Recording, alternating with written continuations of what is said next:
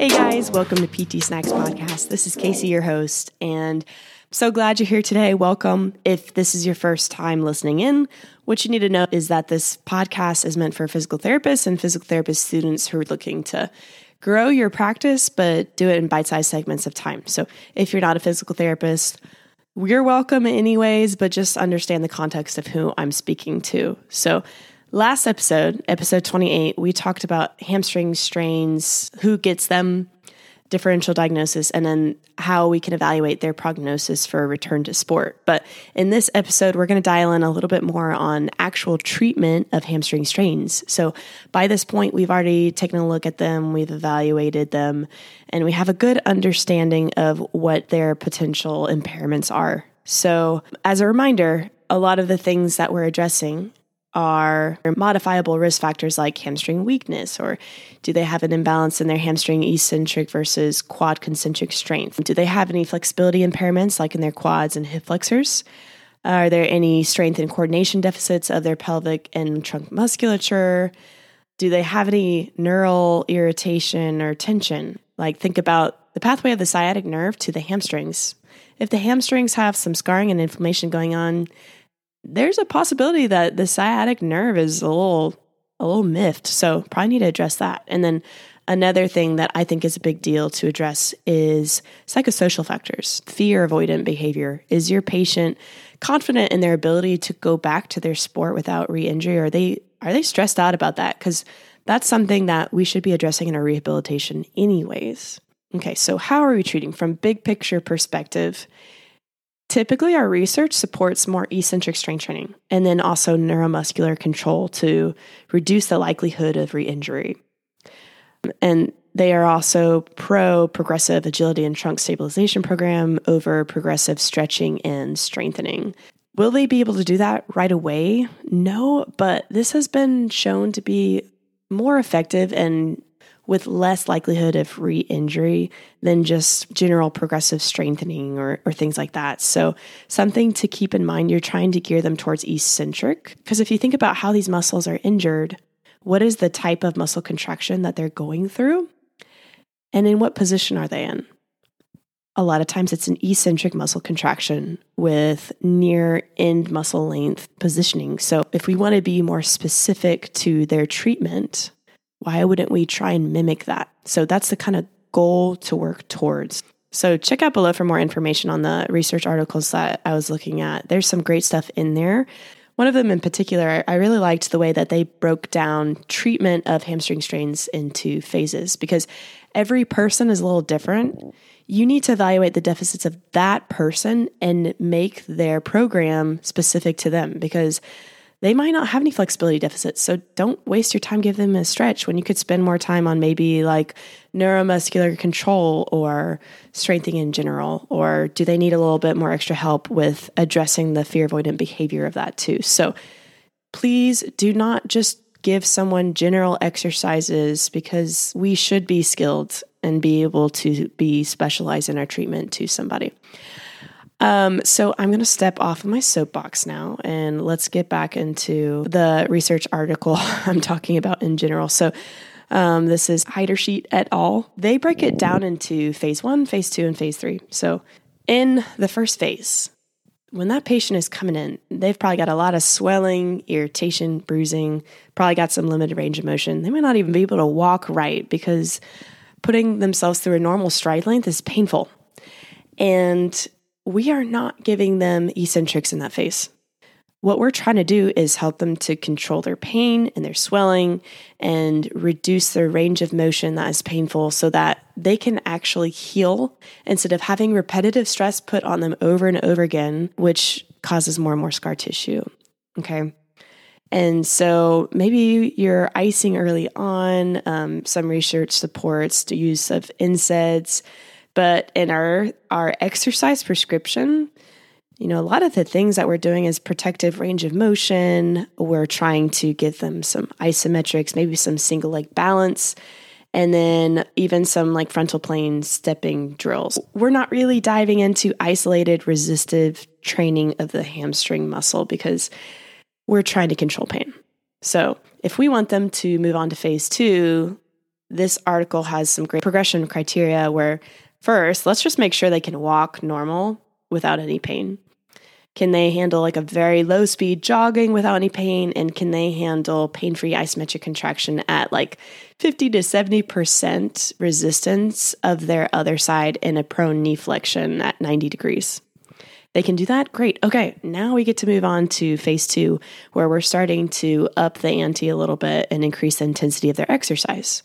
So we can move on from the pain and swelling and more of doing neuromuscular training at slightly faster speeds and larger amplitudes. Can we start some eccentric training with them too? We're still protecting, but they might not need as much protection as they did in phase 1. Yes, you can still ice after they did the exercises because we're adding new stress, but a lot of our exercises themselves involve more things like neuromuscular control, maybe some agility drills as tolerated, some trunk stabilization. Maybe we can do some more things like bridge walkouts or eccentric strengthening near the mid-length of the muscles where they're not on the full stretch, but we're starting to slowly lengthen those muscles themselves. They should be able to have full strength without pain at 1 rep max of an isometric manual test with the knee at 90 degrees in prone. So stick them in prone, bend them to 90. They have full strength side to side. You cannot notice a difference with their isometric manual test. You're also hoping that by now they can do forward and backward jogging at 50% of their max speed with no pain, which is exciting, right? Now we can move on to phase 3. And so now in phase 3, we're hoping to not really have to protect anything right now. It's more of, okay, let's get them back to return to sport. So we're doing high-speed neuromuscular training and eccentrics in a lengthened position for return to sport. So you're basically trying to mimic things that challenge them more, and you're incorporating maybe more planes of movement. Have we done transverse? Are we doing asymmetrical positions? Are they able to tolerate eccentric hamstring strengthening towards their end range without any pain? And then keep in mind, this is kind of like a return to sport assessment. So are we doing things that mimic their sport? Are we giving them, if they're a dancer, are we trying to incorporate some of their in-range dancing movements in our rehab and taking into account what they need to be able to accomplish that? Or are they a sprinter and we're trying to get them back to more frontal plane, powerful movements and running drills? Or is it a multiplanar sport? Well, let's make sure we're training them in multiple planes of movement together, because if you just give someone sagittal plane movements and they're going sagittal, transverse, frontal all at the same time, are they prepared for that? So there's not really strict return to sport criteria that I've found. Maybe you found something, but some of the suggestions that this article in particular gave for return to sport are, okay, let's make sure they can do 4 consecutive pain-free reps of max effort muscle manual testing in prone with their knee flexed at 90 and 15 degrees. Because if you remember from before 15 degrees, we have definitely lengthened the hamstring muscle. There's less cross-linking going on. And so we're trying to evaluate at their in-range flexibility, their ability to be strong. And then they also mentioned isokinetic tests. So if you have access to this is actually really great rather than isometric testing, because it allows you to see deficit side to side. And then in our research, they quote concerns of eccentric hamstring and concentric quad deficit due to an inability of the hamstring to match the strength of the quad when you're going through that terminal swing phase. So what you want to look at, if you have access to this again, is do they have a deficit of less than 5% side to side? And is there a less than 5% bilateral deficit in eccentric hamstring to concentric quad? And then you're also doing functional ability testing, trying to incorporate more sport-specific movements for the athlete with nearly maximum intensity and speed as you're able to do in your clinic. Maybe your clinic isn't as well set up for that, but do the best that you can, right? The other article that I mentioned below with Erickson and Sherry, they're looking at first, is it tender to palpation? If it's not, great. We get to move on to the next one. Do they have a less than 10% deficit with passive flexibility? They use the same isokinetic criteria as I just mentioned in terms of like the hamstring strain side to side, and then the hamstring eccentric to quad concentric strength ratio. Again, all of it less than 5% deficit. They mention the active hamstring test, or the H test, where the athlete is asked to perform a straight leg raise as fast as they can to the highest point without fear of injury. This addressed more of like that fear avoidant behavior. And what they're looking at is if that athlete feels insecurity when they're doing that, they're stressed out about re-injuring themselves, they probably need another 1 to 2 weeks of rehab. And then you can repeat the test, but they might not be ready before it. And then also functional tests. So can they do single leg hamstring bridge? If they can only do less than 20, that's pretty poor. 25 is average, and then more than 30 is good. And then, of course, let's get them back to sport-specific movements. Do they exhibit any pain or hesitation? So those are some examples that you can incorporate in your practice, and also great education for your patient who's raring to go back, but you don't really feel like they're ready for. So if you can give them objective criteria of like, hey, you can't even do a single leg bridge. What makes you think you're ready? That at least gives them a goal to shoot for rather than just feeling like you're the bad guy. Now, here's another thing too. There's a huge risk of re-injury.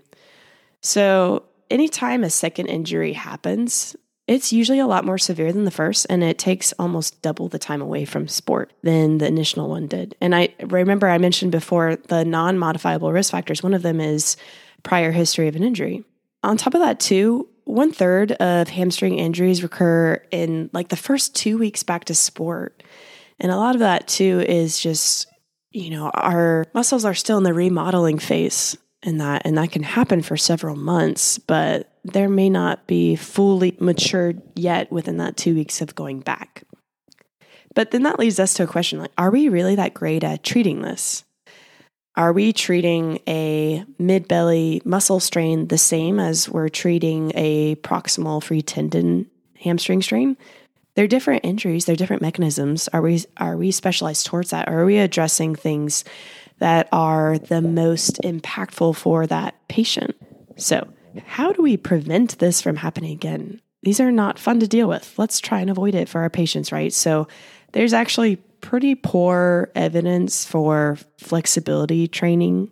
I don't know if that makes sense to you. It makes sense to me in that it's an active injury, meaning the muscles are firing. So we should probably prepare the muscles to be firing rather than have them in a relaxed position. There's not a lot of evidence for electrophysical agents and massage therapy for treatment. So I would probably, use your time elsewhere. Other things for prevention. Are we adding exercises that support eccentric hamstring to offset the concentric action of quadriceps and terminal swing? What about neuromuscular control? Are we adding in movements that address this, such as high knee marching, quick support running drills, falling forward running drills, and explosive starts? Probably something I should incorporate so I stop injuring myself, right? And then also you can even play around with varying trunk movements and running, like a more upright position versus a forward flex position, and how that affects the load on the hamstrings themselves. So hopefully you found this useful. Please reach out if you have any questions. You can do that at ptsnackspodcast@gmail.com to email me, or find me on Instagram if you have that at ptsnackspodcast. And stay tuned. As I mentioned before, I am very technologically challenged, but I am working on putting it together an email newsletter. If you'd rather have some study tools that are right in your inbox, I promise it won't be just a bunch of spam. But I haven't launched it yet, but if you want to go ahead and sign up, that link is live on my website on the homepage where you can sign up for that newsletter. But if you haven't already, go ahead and hit follow so you don't miss anything.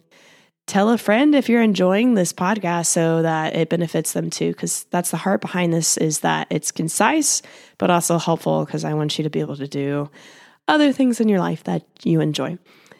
And then as well, if you would like to support the show, please leave a review on Apple Podcasts. That helps me out. And then if you want to support financially, there's a link below for Buy Me a Coffee, where even if you just do like $1 a month, that helps me to cover my overhead so that I can keep doing this.